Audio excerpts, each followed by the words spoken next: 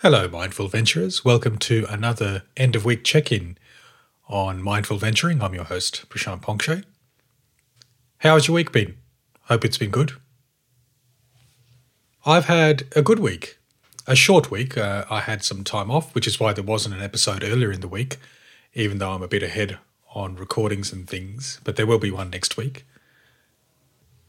And the subject of today's little end of week check-in ties in nicely with not just the next episode, but the previous one as well.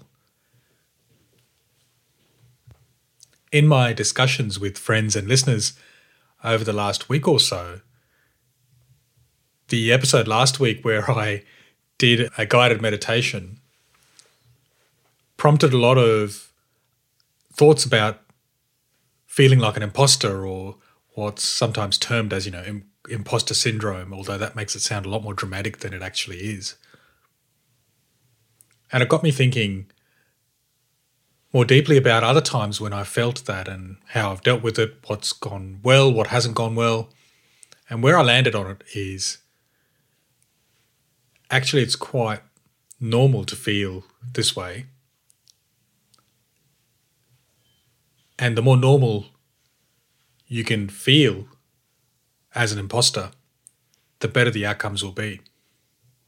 And so I'd started quite excitedly earlier in the week planning out how I'm going to explain all of this.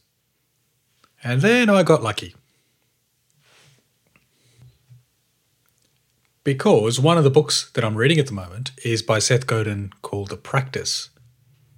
Now, brief sidebar, if you haven't read any of his books, I'll put a link in the episode notes. They are a bit different, or they can be a bit different in their style. The best way I can describe it, it's like they are an organised thought stream.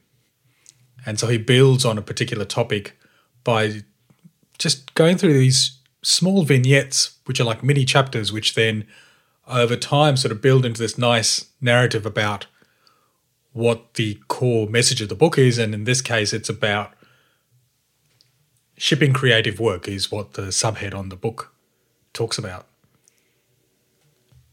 And I haven't read all of his books, but they are really quite good and quite well thought out. And like I said, that different writing style can be quite engaging because it's not what I don't think anyone else writes books that way.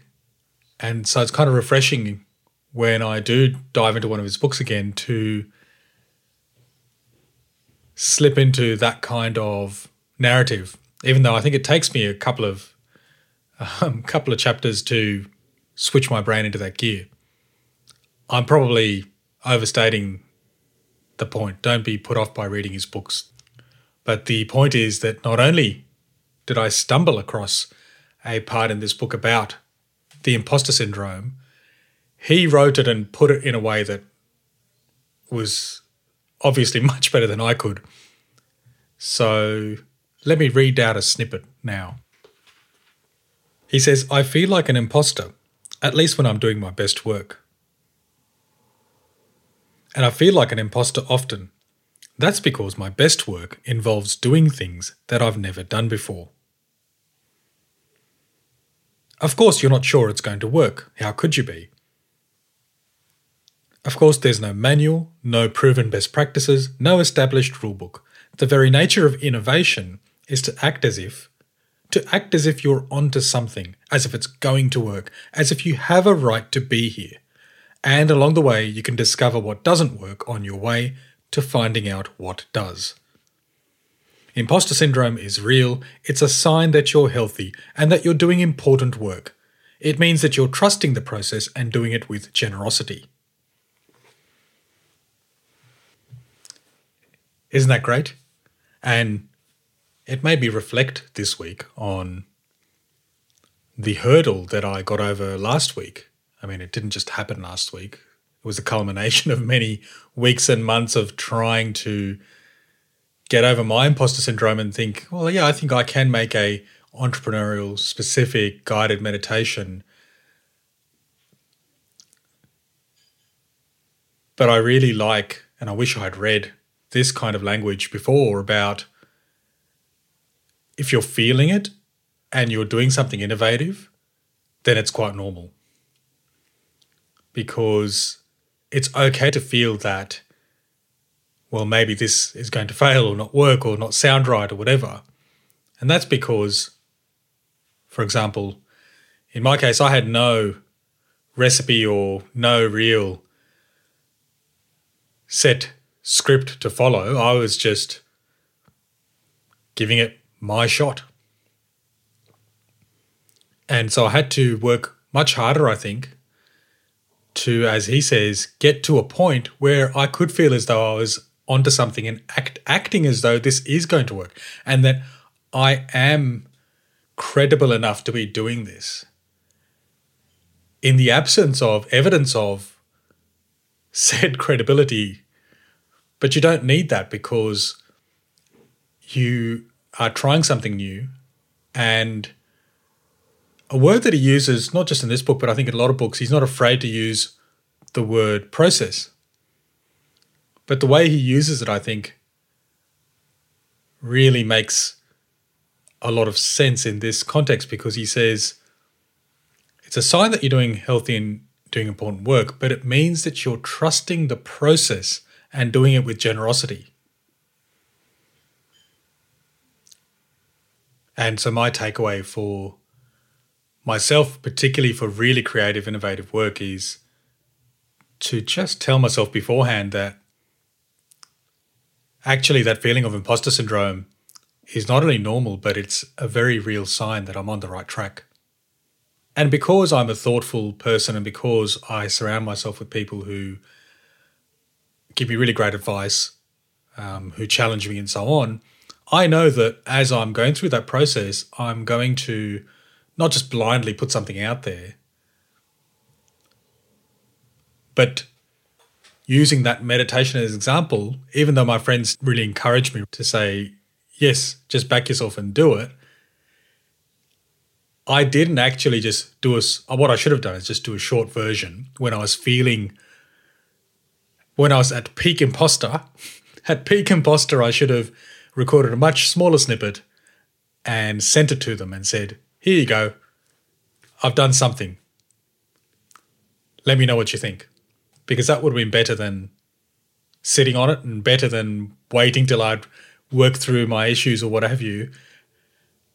And sure, the end result is great, but because of my fear and my approach, it took me longer to get to that end result.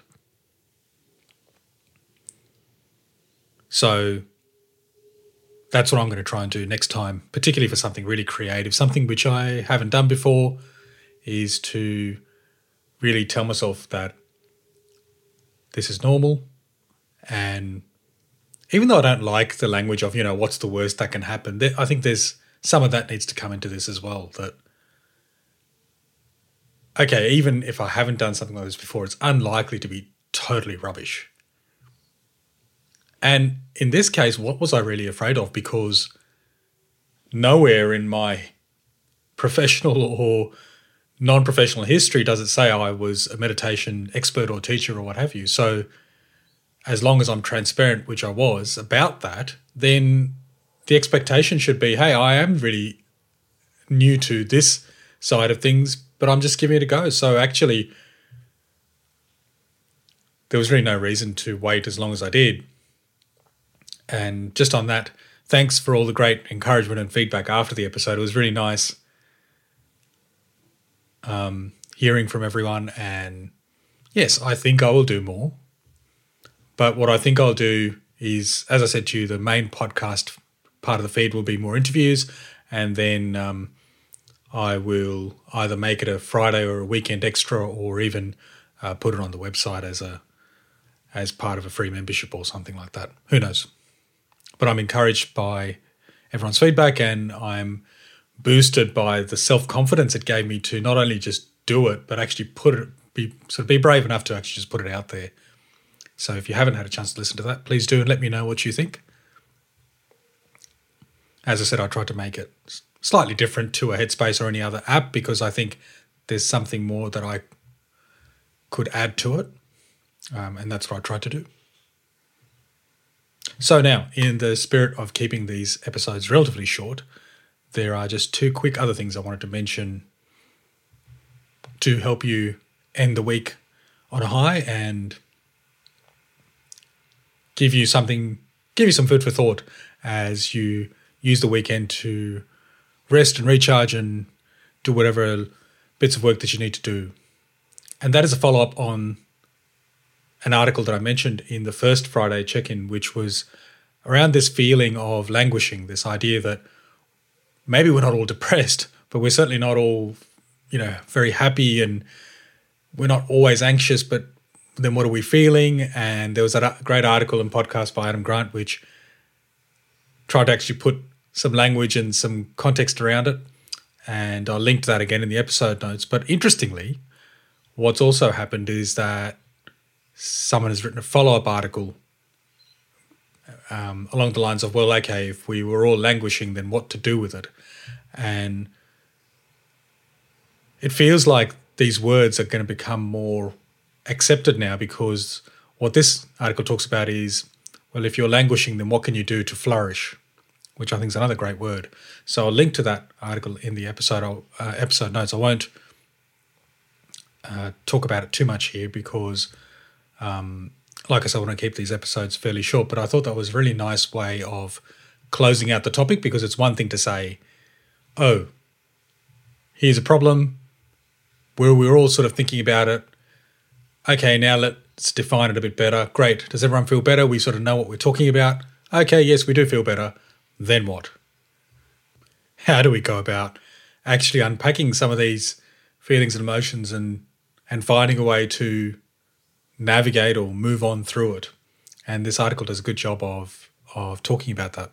It starts off asking people to do a bit of a self-assessment, which is a good idea, because then you can sort of work out exactly what you need, how severely you're feeling the issues, and then goes into some more practical tips, which are great. And like I said, the link to the article is in the episode notes. And lastly, I wanted to share something that I came across this week in the form of a seminar that I attended. So, friend of the podcast, Phil Hay Sinclair, who was on an earlier episode, is the CEO and co-founder of DropBio, a biotech company here in Australia.